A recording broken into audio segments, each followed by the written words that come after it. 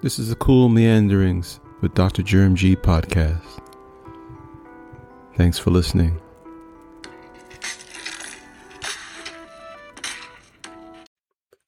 Welcome back to the Cool Meanderings podcast. This is Dr. Germ G. Hope you're having a good start to your Friday, wherever you are. I am podcasting from the DMV. It's a little early here. It's a little after 3 a.m. Eastern Standard Time. I'm having a little trouble sleeping, so I thought, hey, why not do another podcast? So, just wanted to chat a little bit with you about some rumblings in the entertainment world, specifically related to Ms. Marvel. Lots of excitement because of Ms. Marvel for the MCU. So if you're interested in any of our episodes, check us out at coolmeanderings.com.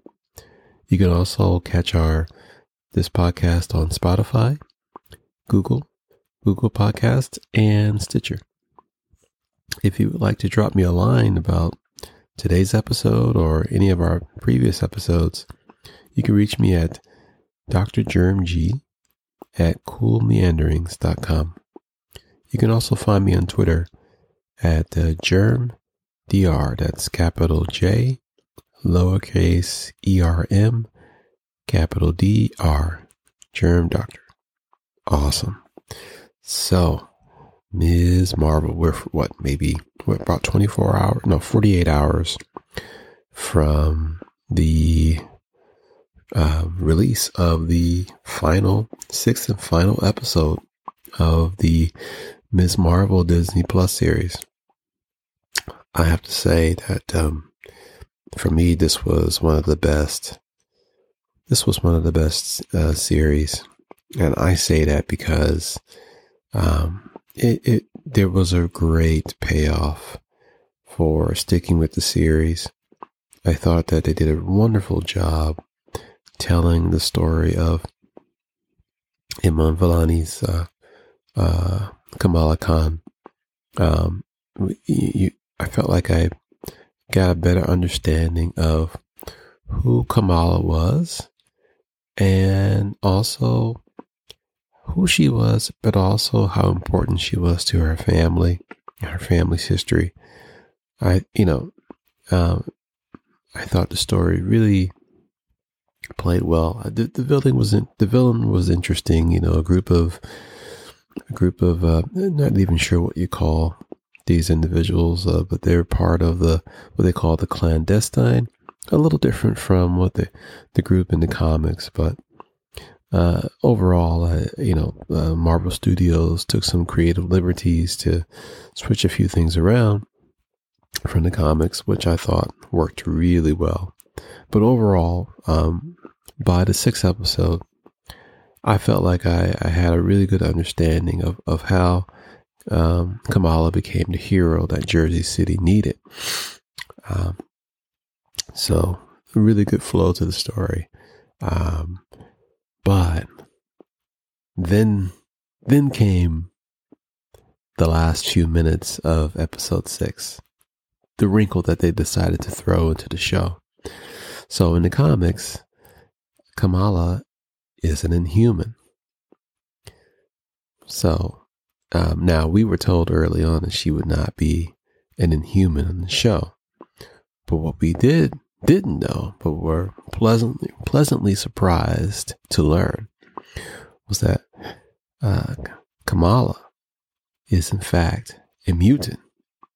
Well, at least that's the moment that where Matt Lintz's Bruno tells her about observing some mutations, right?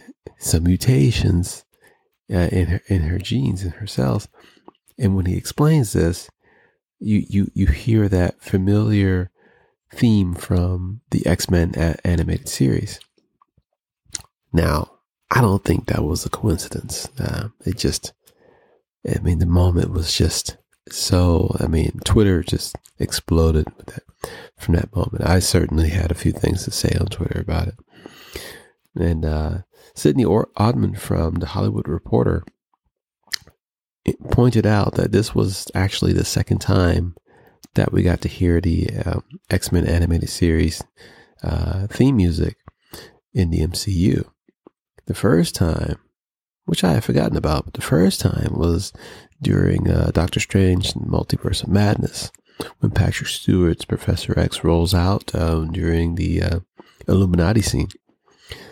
So, I mean, the doors are open for all kinds of possibilities. You know, Oddman references the rumor of Taron Egerton playing Wolverine in the MCU as an example of the possibilities that that may be developing with Kevin Feige's work with the formerly Fox-owned X-Men properties. So, Foxed, right? Well, they were Fox. They were boxed into Fox, but not any longer.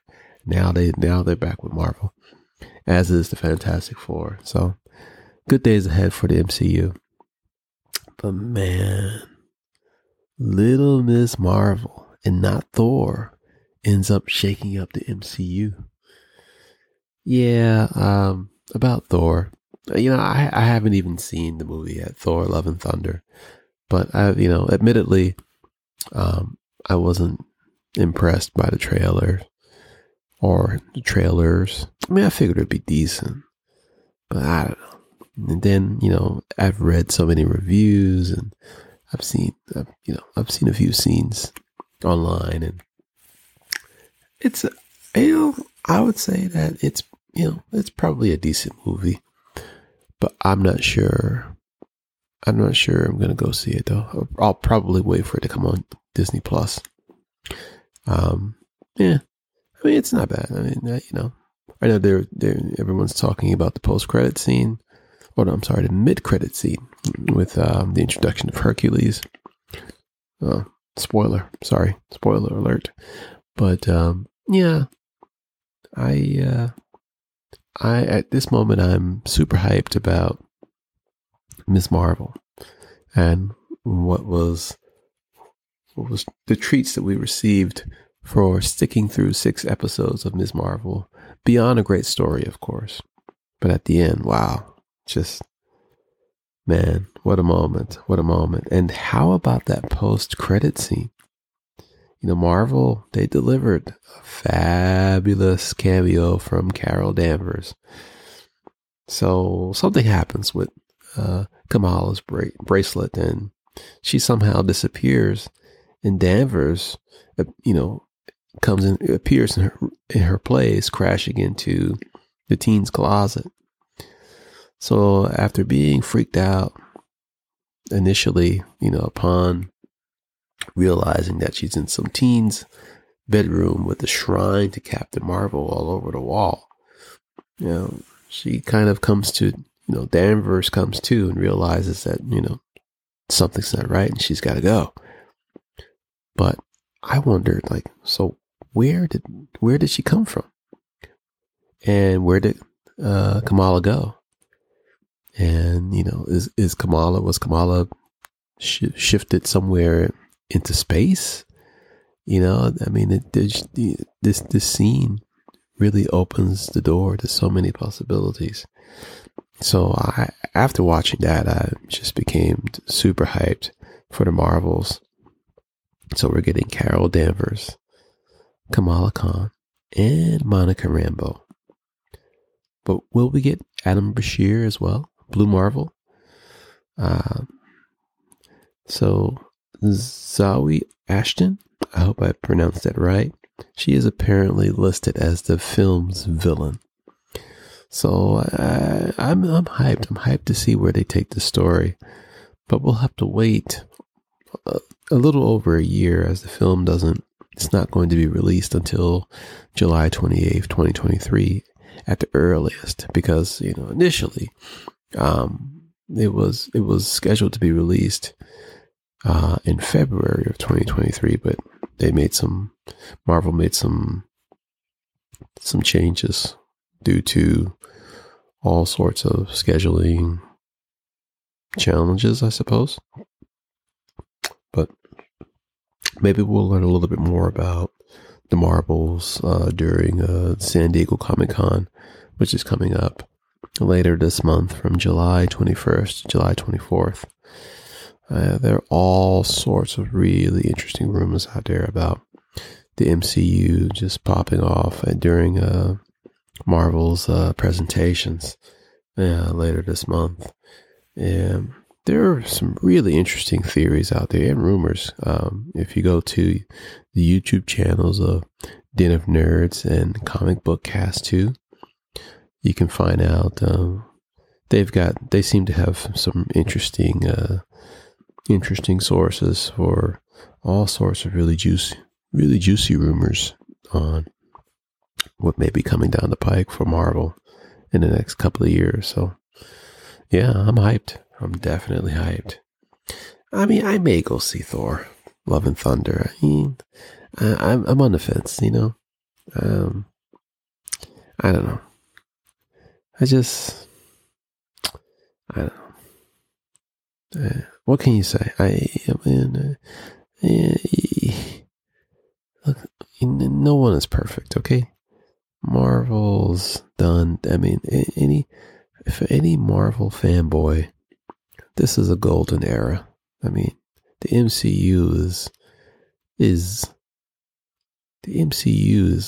just a treasure trove of all of our dreams and fantasies coming to life. You know, having read and collected all those comics over the years, to see the way that they carefully developed these stories and found just the best talent to portray our favorite characters.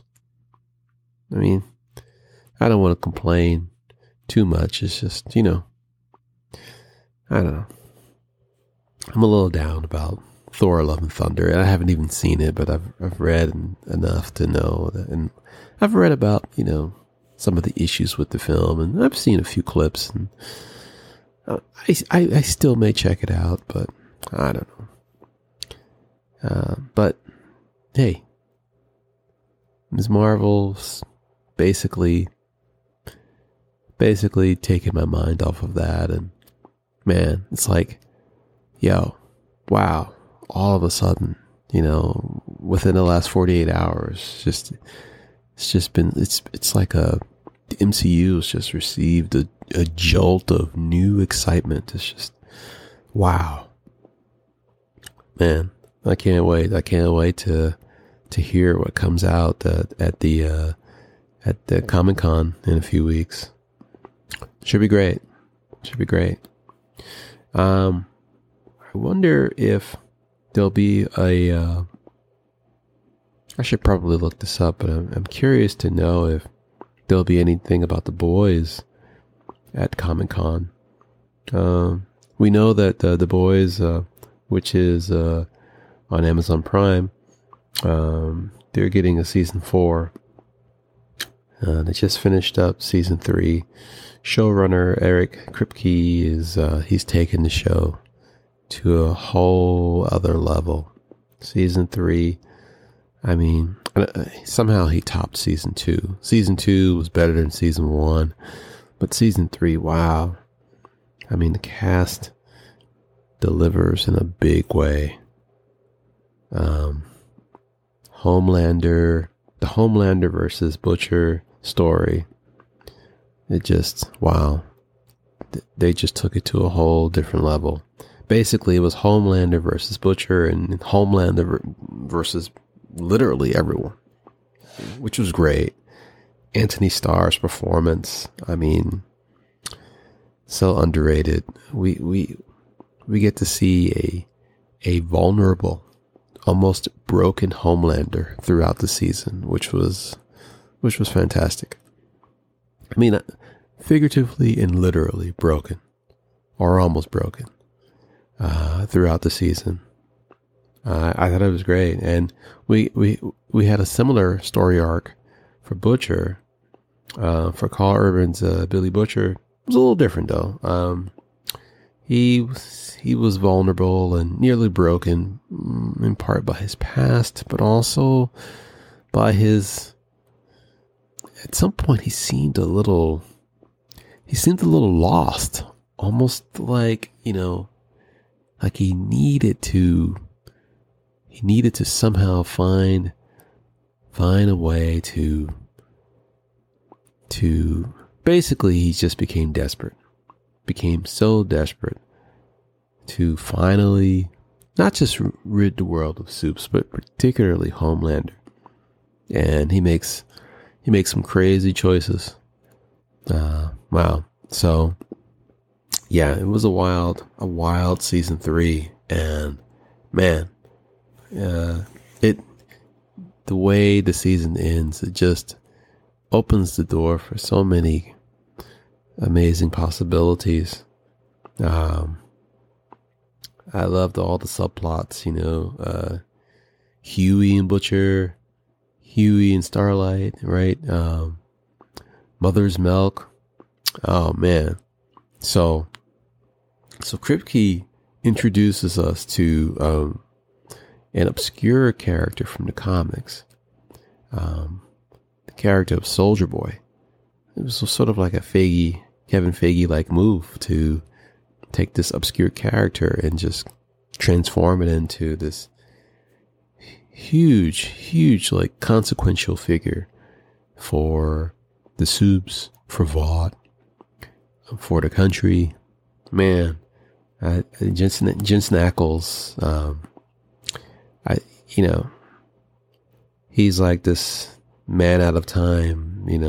He's like the boys, like their version of Marvel's Captain America with a hint of Sabretooth. It's like an old soul that could care less, just great.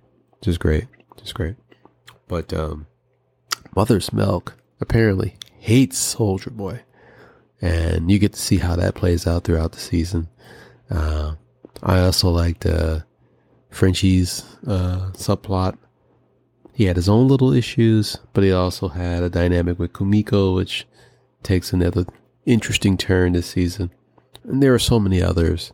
Black Noir story took a really weird turn, which was quite different from the comics, but who knows? Maybe something they'll somehow bring in some elements of how Noir story ends in season 4.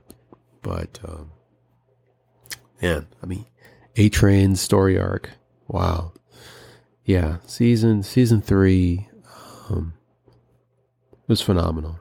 Now I have to say, they dealt with the theme of Herogasm. It was an episode that focused on Herogasm, which was a pretty significant theme in the comic. Now,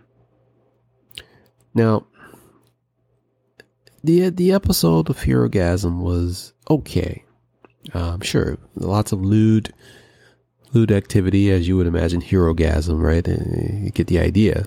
But now the best fight scene actually happened to be in the middle of Herogasm. But that fight could have really happened anywhere. Overall, I thought that Herogasm seemed to matter more in the comics than in the show. I thought, I understand, in terms of marketing and public perception, perhaps, you don't want to be too flippant about something like Herogasm, but in reality, it was. If you look at it relative to the overall dynamics on the show, I didn't find it to be that different from some of the lewd activity that just seems to be commonplace with this particular show. The gory violence, the lewd activity is just par for the course. Now, while I didn't think Herogasm was that significant in the show relative to the comic, man, overall, the show just blows the comic away. The show is unbelievable. It's one of the best shows streaming. I mean, I don't watch that much TV, so I can't really compare it to, dramas or action shows on cable. But it's definitely one of my favorite. So I'm excited for season 4. Can't wait to see what new wrinkles Kripke brings to season 4, and I'm curious to also learn if how much further they'd like to take this thing. I mean, they've got some great momentum. They probably could get a few more seasons out of this show. It's great. Yeah, so can't wait for season 4. Maybe there'll be some mention of the boys at Comic-Con. If not, that's okay. I'll just, I'm very much satiated. Thank you very much. Thank you, Kripke. Thank you, Amazon Prime. I look forward to season 4 very soon, sometime next year, I imagine. So before I get out of here, I just want to give a quick comment on a film that I ended up watching this past weekend.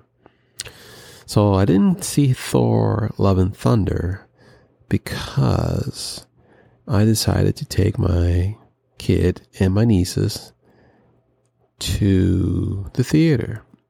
And they decided that they didn't want to see Thor: Love and Thunder because for them, they'd seen enough Marvel movies. They wanted to see something different. And so I was actually, at first I was like, what? We're not going to watch Thor? But then, I thought, well, I guess I could probably just watch it by myself. So the girls decided that they wanted to see Jurassic World Dominion. I thought, well, yeah, the whole Jurassic Park thing, it's the first movie came out in 93, and somehow they found a way to make, 5 iterations, this one being the 6th. And apparently in this one, they bring many of the key characters back together. Somehow they managed to do this because, the main, well, I don't want to give too much of it away. I'll just say that, you find key cast members like Jeff Goldblum and Sam Neill, Laura Dern from the first Jurassic Park, with Chris Pratt and Brian Dallas Howard, who had key roles in the Jurassic World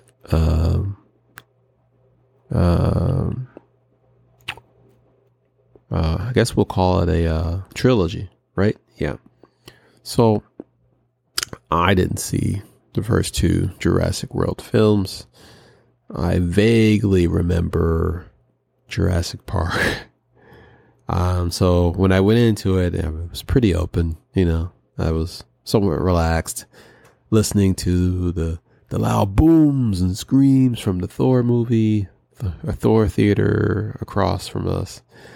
And I thought, okay, well, let me just focus on the Jurassic World. And it was okay, it wasn't bad. We had good seats, good sound, good, really nice special effects. The dialogue was okay. The plot was, interesting. It was actually, the plot actually connected with the previous film in a nice way. I thought that, it was a little corny, some of the dialogue, but, my nieces, my daughter, they loved it. They had a great time. Definitely a film for kids, definitely bring the kids, and they're all, middle school, high school age, and they just were loving it. I thought it was okay,